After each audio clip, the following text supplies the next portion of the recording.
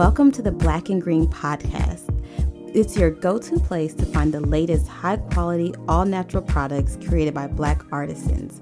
Hosted by yours truly, Dr. Kristen H., the founder of Black and Green. We'll discuss all things health, wellness, self-care, and of course, self-love.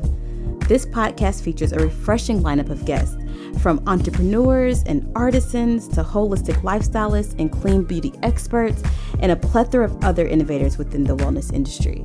Join me as we learn from the best of the best.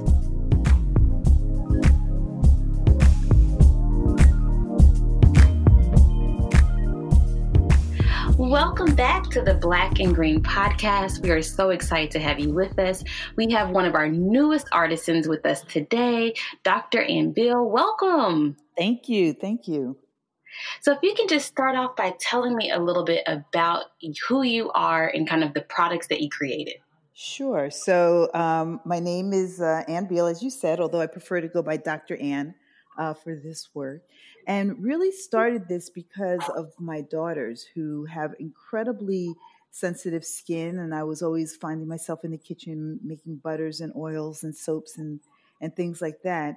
And as they grew up and then entered into their 20s, they needed to continue to really think about the products that they were using on their skin. But as their needs changed, there were fewer and fewer options available for them. And so I started to realize that part of their challenge was not unique. And so really wanted to develop something that is really responsive to the needs of people who have melanin-rich skin, as well as addresses our needs, particularly once we start to get a little bit older and are starting to think about prevention and anti-aging and things along those lines. So really seeing that there was a need in my family, and then it was reinforced as I traveled and saw what other people were working with and what they were trying to do. So decided to create AbsoluteJoi as a result. That's awesome. So you kind of talked about the needs of melanin-rich skin. What are some of the specific needs of melanin-rich skin, or what are some ingredients that we should be looking to add to our routines? Sure. So, the first thing that everybody thinks about is our propensity for hyperpigmentation. So one of the things I say is if you look too hard at my skin, I'll get a mark. So anything that happens which causes inflammation, whether it's from the sun or acne or a cut, anything like that, will tend to leave dark marks on our skin, and they can take weeks to months to go away. The other issue, though, is that we tend to be much more sensitive. And so when I was in medical school, we learned about this concept called the atopic triad, which says that people who have asthma and hay fever are also more likely to have sensitive skin or atopic skin. And while we know a lot about the fact that Blacks and Latinos have higher rates of asthma and allergies, no one is talking about the fact that our skin is also much more sensitive. And as I started this journey with AbsoluteJoi and started to look at some of the data that was out there, I found that, in fact, Black women are twice as likely to report having sensitive skin. So I knew that there was something that was special there. And then the other big issue, which was something that I experienced personally, is that from an aging perspective, we age differently. So everybody knows, and we talk about Black don't crack, but the fact is that Black still does age, but the way that we age is different. And so we don't necessarily get the fine lines and wrinkles, but we do get the hyperpigmentation and the dark marks. And so as we think about anti-aging formulas, what we need are formulas that really address that discoloration issue. And really, there's less of a concern about the wrinkles, at least until much, much later than in some of our white colleagues. And then the last thing is that we actually tend to have oily skin, and we're much more likely to have oily skin and adult acne into pretty late in life. And as a result, that means that the products that we need to really be non-comedogenic. They need to be light, but also it goes back to that anti-aging. A lot of the products that are anti-aging are just too heavy for our skin because we tend to be oily. And so you combine that with the fact that they're not really addressing our issues around hyperpigmentation, then it becomes a challenge. So the four things really are the sensitivity, the hyperpigmentation, the differences in aging, and the fact that our skin tends to be much more oily. Mm. And what are ingredients that we should look for in our products to address sort of those four areas? Are there any kind of rock stars? Are there things that you think that we should avoid? So the very first thing is I think everyone beginning maybe at 15 should start to use vitamin C because it is a significant antioxidant. And what it really helps us to do is what we want to do is prevent damage to our skin. We want our skin to stay calm because any kind of inflammation is what then leads to those dark marks. So if you think about acne as inflammation or sun damage as inflammation, all of those ultimately will lead to dark marks. And what vitamin C does is it helps to calm the skin, as well as then it has all these benefits in terms of helping to build collagen and helping to brighten, not lighten the skin, but to brighten it by eliminating some of those dark marks. And so most of the products that we have really all start with vitamin C, all start with moisture to help try to calm the skin, and are really focused on maintaining a healthy approach to the skin in order to really reduce the inflammation and to help keep it calm. The other thing that I would say is what we don't put in is as important as what we do put in. And the number one thing that causes people to have reactions are fragrances and dyes. So no dyes, no perfumes, no fragrances, no unnecessary ingredients, because anytime you add something, it increases the likelihood that someone's going to have a bad reaction. So there's a real purity of the ingredients as well as a purity of the formulations that we pay attention to make sure that it really not only helps to calm the skin, but then doesn't cause any type of reactions. That's interesting. So this word fragrance always gives me such a heartburn because it can mean so many things, particularly when you see it on the back of packaging. We have synthetic fragrance and natural fragrance and fragrance oils and essential oils. So when you say no fragrance, are you including essential oils? Are you talking about synthetic fragrance oils, or just all of the above are not good for the skin? All of the above. And the fact is that, you know, I might be able to use one type of fragrance oil, but it might cause a reaction for you. And so everyone is quite individualized. And the fact is that the best way to try to produce a product so that it can be used by the largest number of people is to put none of that stuff in there. So if it does not have a medical need, or if it doesn't have a real role in terms of the skin benefits, then it is not in our products. And so while these fragrances are nice and a lot of people really enjoy them, it just increases the likelihood that someone's going to have a reaction. And it doesn't matter if it's natural or not. It's just something which is really not necessary for the benefit and the effectiveness of the product. And so we don't put it in there. Oh, that makes a lot of sense. So can you tell me about the first product that you have launched in your line and kind of why you picked this as the first product? Sure. So it all started with the fact that a lot of our products really start with oils. And this was really because of my own journey. So I myself have very oily skin. And for years and years was really working to reduce the oil. And at night I'm washing my face and using acids to clean my skin. And then I would wake up looking like just all slicked over in my face. And during the day, my skin was really oily and my makeup would slide off my face by lunchtime. And so when I actually went and was living overseas, I was living in Paris, and there they use a lot of botanicals. And so as I was using different products to address some of my dark marks, I discovered rosehip oil, which is something that's very commonly used over there. And at first I was hesitant to use it because I didn't want to put another oil on my face. But because it was so highly recommended, decided to do that. And what I discovered was not only did it help with my dark marks, but it actually helped to reduce my daytime oiliness. And what I finally realized is that I was stripping so much oil away from my skin by keeping it clean and by over cleansing it, that my skin was actually reacting because it was becoming dehydrated. So it was producing more oil. And so by adding the rosehip oil to my nighttime routine, I found, in fact, that my skin was much more hydrated and that my daytime oiliness, in fact, went down.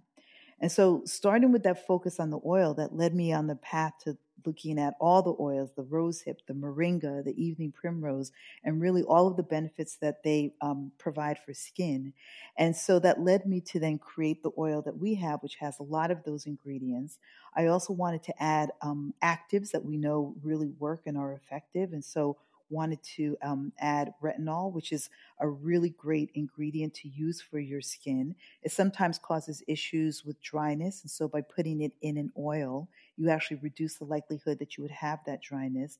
And then I also found a vitamin C, which is fat soluble, to really help boost the antioxidant component of this oil. So all of those came together to really help me develop the formula.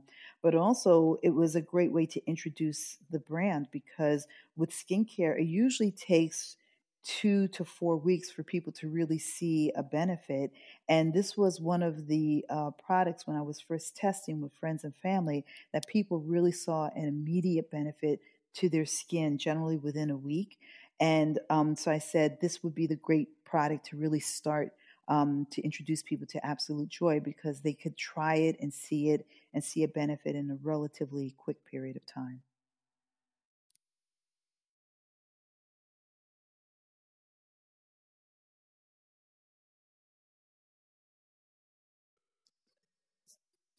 So, Christian, I can't hear you if you're saying anything. Oh, thank you so much. So I think that that's really interesting that you mentioned that it takes 2 weeks or more, or 2 to 4 weeks to really see a difference from a new skincare regime. So kind of set our expectations when we're trying something new.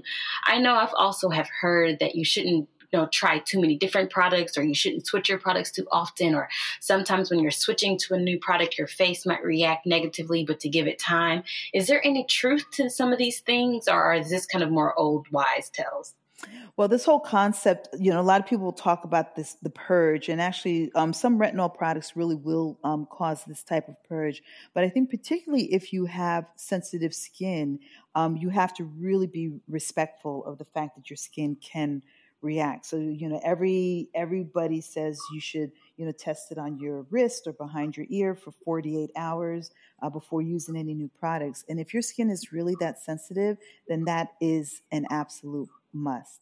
But I think in the beauty space in general, I had a friend who said, the thing about perfume is you spray it on, it settles in, and within 10 minutes if you like it. If it's about your hair, then you can, spend 30 minutes doing your hair. You'll know whether it has an effect. If it's makeup, same thing, 20 minutes to put on your makeup, you'll see it immediately. But with skincare, it really is about more than just the appearance, but it's also about the health of your skin. And so that really does take fully at least 2 weeks before you really do see a change. So I would say, yes, I think most people should go really slowly, particularly if they have sensitive skin. And even as I've now been testing not only my own products, but a lot of other products, I will really see something start to take hold after about 2 weeks of consistent use. And so you really have to have patience. But it's not unlike exercise or any kind of approach that really is about health. You cannot expect to have an overnight change. But you will see a change if you're consistent with what you're doing from a healthy perspective. Yeah, that makes a lot of sense. It's a matter of there is no such thing as a magic bullet. And I think any product really that tries to promise this overnight instantaneous success, if it does work, it's probably really harmful. Like that's kind of my claim to fame. If you can lose 15 pounds in 2 hours, probably not good for you. That's not a natural way to lose weight. Nope. Exactly. So I get a lot of questions about using oils. And you kind of mentioned earlier how more melanated skin and Black women tend to have oily skin. And so we are very shy from putting oils on our skin. And you talked a little bit about how you got more comfortable with putting oils on your skin. Can you just kind of help us understand why the oils work for even someone with oily skin? Sure. So I completely understand that, because I also have oily skin. So who wants to put more oil onto your skin? It just doesn't seem to make sense. But the fact is your body is naturally producing oil or sebum to protect your skin. And it's doing it primarily to help do two things. One is to help keep your skin hydrated. And then also we produce a fine phospholipid barrier called the acid mantle, which helps to protect our skin. And so oil really has a very important role in terms of maintaining our skin health. And when we are constantly trying to strip it away, when we're constantly trying to remove the oil, to wash it away, or use alcohol-based products, then what we're doing is fighting against what our skin is naturally trying to do. However, if we take the approach of adding not only oil but moisture to our skin, if we take the approach of maintaining the acid mantle and really focusing on maintaining the integrity of that phospholipid barrier, then what it does is it gives our skin what it needs, and it helps to really keep it in its natural state. So in that case, then the skin is not then producing more oil to fight against what we're trying to do, which is to wash it all away. So one of the bylines that we've developed for AbsoluteJoi is to work with your skin, not against it, but it's to really understand what it requires and what you need to give it in order to have it stay healthy. That's interesting. I kind of want to take a turn here and talk about the importance of products being natural and not toxic. I know that you talked about sensitivity and trying not to kind of flare up those sensitivities, but there's been a growing body of research that's connecting the toxic ingredients in products that are marketed to Black women with adverse health events and reverse health outcomes. Kind of how are you grappling with that? And what's some advice that you have for people who want to become more conscientious about the products that they're using? Yes, I'm so glad you raised that, because at the time, to be frank, when I first started with AbsoluteJoi, I thought about it from the sensitivity perspective, but it was actually after reading a report that showed that 40% of products that are marketed to us tend to have toxic ingredients or ingredients that are on different banned lists as compared to 25% of products that are marketed to others. It not only made me kind of aware of this issue, but it frankly also made me angry, because a lot of my work in health and healthcare has been about disparities. And I said to myself, here too, really, even in this situation, can we have like no space where we are safe and no space where we're equitably treated? And so that's why I personally felt that it would be very important to have a focus on this. But I also know medically it's really important. The skin is the largest organ that we have. Its ability to absorb things from the environment and to absorb from what we put on it is quite robust. And so we really have to pay attention to it. I personally am a vegan, and I do it for health and lifestyle reasons, and really pay attention to what I put into my body. So it makes as much sense that I would focus on what I put onto my body. And so similarly, I think many of us really develop a real awareness around it, frankly, when we become mothers, and we really pay attention to what we're putting into our bodies at that time. But the fact is over the course of our lifetimes, whether we're young, whether we're mothers, or we're breastfeeding, or taking care of ourselves, or really preparing ourselves as we start to get older, the toxic load that exists from heavy metals, from pollution, from the stuff that is in our food, really has an impact on health. And I think the more that we're aware of that, and the more that we try to, frankly, protect ourselves, then the better we are for ourselves, as well as then for our children and our families. Now we will pause for a moment of meditation with Dr. Crystal Jones.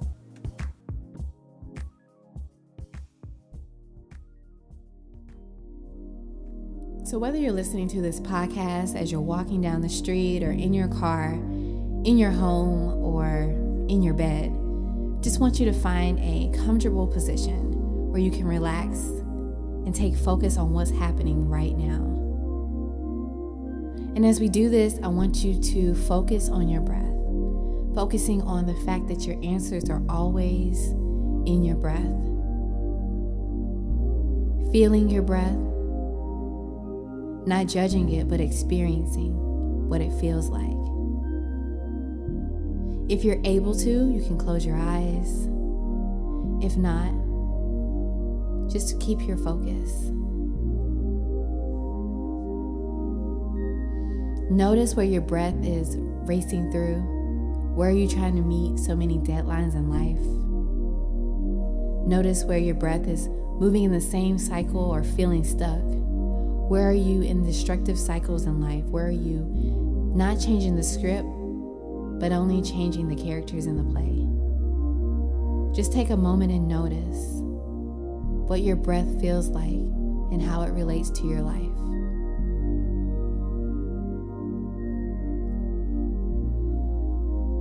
Deep breath in. And as you exhale, let everything go that's not serving you. Reminding yourself that you can keep anything that you want to keep. You can let go of anything you want to let go of. But honoring your truth in this breath. As you're breathing in, you're creating. As you're breathing out, you're creating space for what it is that you desire. Little by little, letting go of what's not serving you. And honoring the spaces that ask you to hold on at this moment. Taking your time and being present. Continuing this breath until you feel like you've let go of everything that's standing in the way of creating what you desire. And as you feel like you've let everything go, bring the awareness back into your body, back into the space of wholeness, come back into the space of truth, and move forward, knowing that you're whole always, and that you are the one that you've been looking for.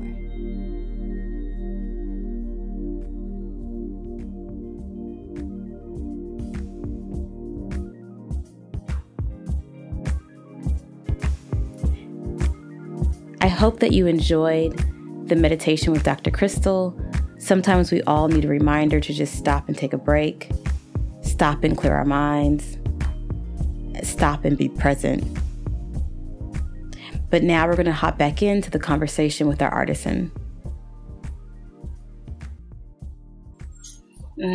That's so interesting. Can you tell me a little bit more about your background and sort of your education? Sure. So I'm a physician by training and actually a pediatrician. I practiced for many, many years and then started to move more into the research space. And so I was doing research for many years. And then from there, I actually moved into the policy space. And I have been doing a lot of work in the last few years on issues of policy and practice. And the way that I define policy is that it is the determination of who gets what and when in healthcare. And it is the determination of resources, who has access and who is able to get the needed services. And a lot of people who are involved with these policy discussions have actually never worked directly with patients. So there's a lot of politicians and a lot of lawyers and a lot of other people, but not necessarily people who can express the voice of the patient. So some of these policy decisions that are made really need to reflect a perspective that comes from the patient. And that's really been my work. That's really interesting because I worked at Johns Hopkins Hospital for about 6 or 7 years, and I've met a lot of physicians, and I am very hard pressed to find physicians who acknowledge and kind of recognize the role that are the foods that we're eating might have on our outcomes, or the kind of the value of being a vegan, or the understanding the products that we have. So to me, it feels like you are different than the typical physician. Where did that come from? Have you found something similar? Do you feel like you exist a little bit different from your other colleagues? So I think your observations are quite true. And frankly, I think it's a function of the lack of training that we have in this space. But if you really think about it, the whole field of nutritional science is relatively new. So 100 years ago, we were talking about nutrition in terms of fats, carbohydrates, and proteins, and that was it. And then we started to talk about vitamins, and now we're talking about micronutrients. And so I think the whole science of nutrition is still a relatively young science, and it frankly is a standalone science and has not yet really worked its way into medical education. But going back to this concept of inflammation, I remember when I was in medical school, one of the first things that they taught us was about inflammation. And essentially, I was like, why are we spending weeks learning about inflammation and how to find it and what the meaning is? But inflammation is either causes diseases or is an indicator of disease. And so when you think about it, whether it is autoimmune conditions or heart disease or cancer or any, even infections, you will always find indications of inflammation associated with those conditions. And we learned a lot about antioxidants and their role in helping to reduce inflammation. And that was when I started to think, so if antioxidants are so important, then why don't we then focus on bringing them more into our diet? And why don't we focus on thinking about them as a mechanism to treat disease if inflammation is an underlying root cause or associated with all of these conditions? And again, it is not really part of our own medical training, but fast forward many years where I actually discovered a book called The China Study, which talked a lot about the role of plant-based diets. And what I really liked about that book is that the person who wrote it actually was very much a supporter of drinking milk, and he was the son of a dairy farmer, and he wanted to show the benefits of milk, but all of his research actually showed the exact opposite. And the research was good. So I went and I looked at that research that he quoted. I looked at the articles that he cited that came from the medical literature. And I was like, there's really a very compelling case that he made. And then I combined that with, I just happened to have had meals with a number of colleagues over the course of maybe a 6-month period, many of whom had decided to go to a plant-based diet. And so decided to do it myself. And when I did it, I said, I'll just do it for 60 days. And I felt so much better that I was like, this is an absolute lifestyle change. Absolutely. That is amazing. I think that it provides a level of rigor. And I know that oftentimes when you're trying to assess what wellness changes to make and where do you get your wellness information, it can feel so overwhelming. And you have a hard time telling, well, what is real and what's evidence-based? But then at the same time, I know for me, I struggle even with evidence-based because there's a lot of politics that goes into what studies get funded and what studies don't get funded, and what studies you actually know about and which ones kind of get never published and get pushed under the rug because corporations can have so much influence over research dollars. So even trying to be evidence-based in of itself isn't enough. And so it can oftentimes feel overwhelming to figure out what's real and what's not. I remember having a heated conversation with one of our docs about soda. And she put her whole argument on the fact that there's no studies to prove that soda is bad for you. And therefore, it must be okay. That's actually wrong. So, so I don't know what literature she's reading, but no, there's a good literature that shows that it is bad for you. Maybe she's looking at the medical literature, but there's also public health literature, there's nutritional literature, there's even economic literature. And so you have to kind of broaden your thinking to move outside of your primary area of expertise. But I think you raise a good point, because oftentimes it's only as good as the science that's out there, but the science requires funding. It requires someone who's willing to ask the questions, and it requires someone who's willing to then publish those findings. So for example, when I was doing a lot of research, it was in the area of health disparities, and every place we looked, Black folks were doing worse. And one of the questions that I said is, I was like, okay, I'm tired of studying the problem. I want to study the solutions. So we would often look at questions to say, so under what conditions are Black people having equal outcomes or maybe even better outcomes? And what I found is that when we found that, and we submitted those articles for peer review, the editors were like, well, there was no difference. And I was like, but that's the story. The story is that there is no difference. And we know that, when it's intervention X or setting Y, that Black people do just as well. That is the story. And so it was a sort of paradigm shift, because they were used to telling the problem, but they weren't used to talking about the solution.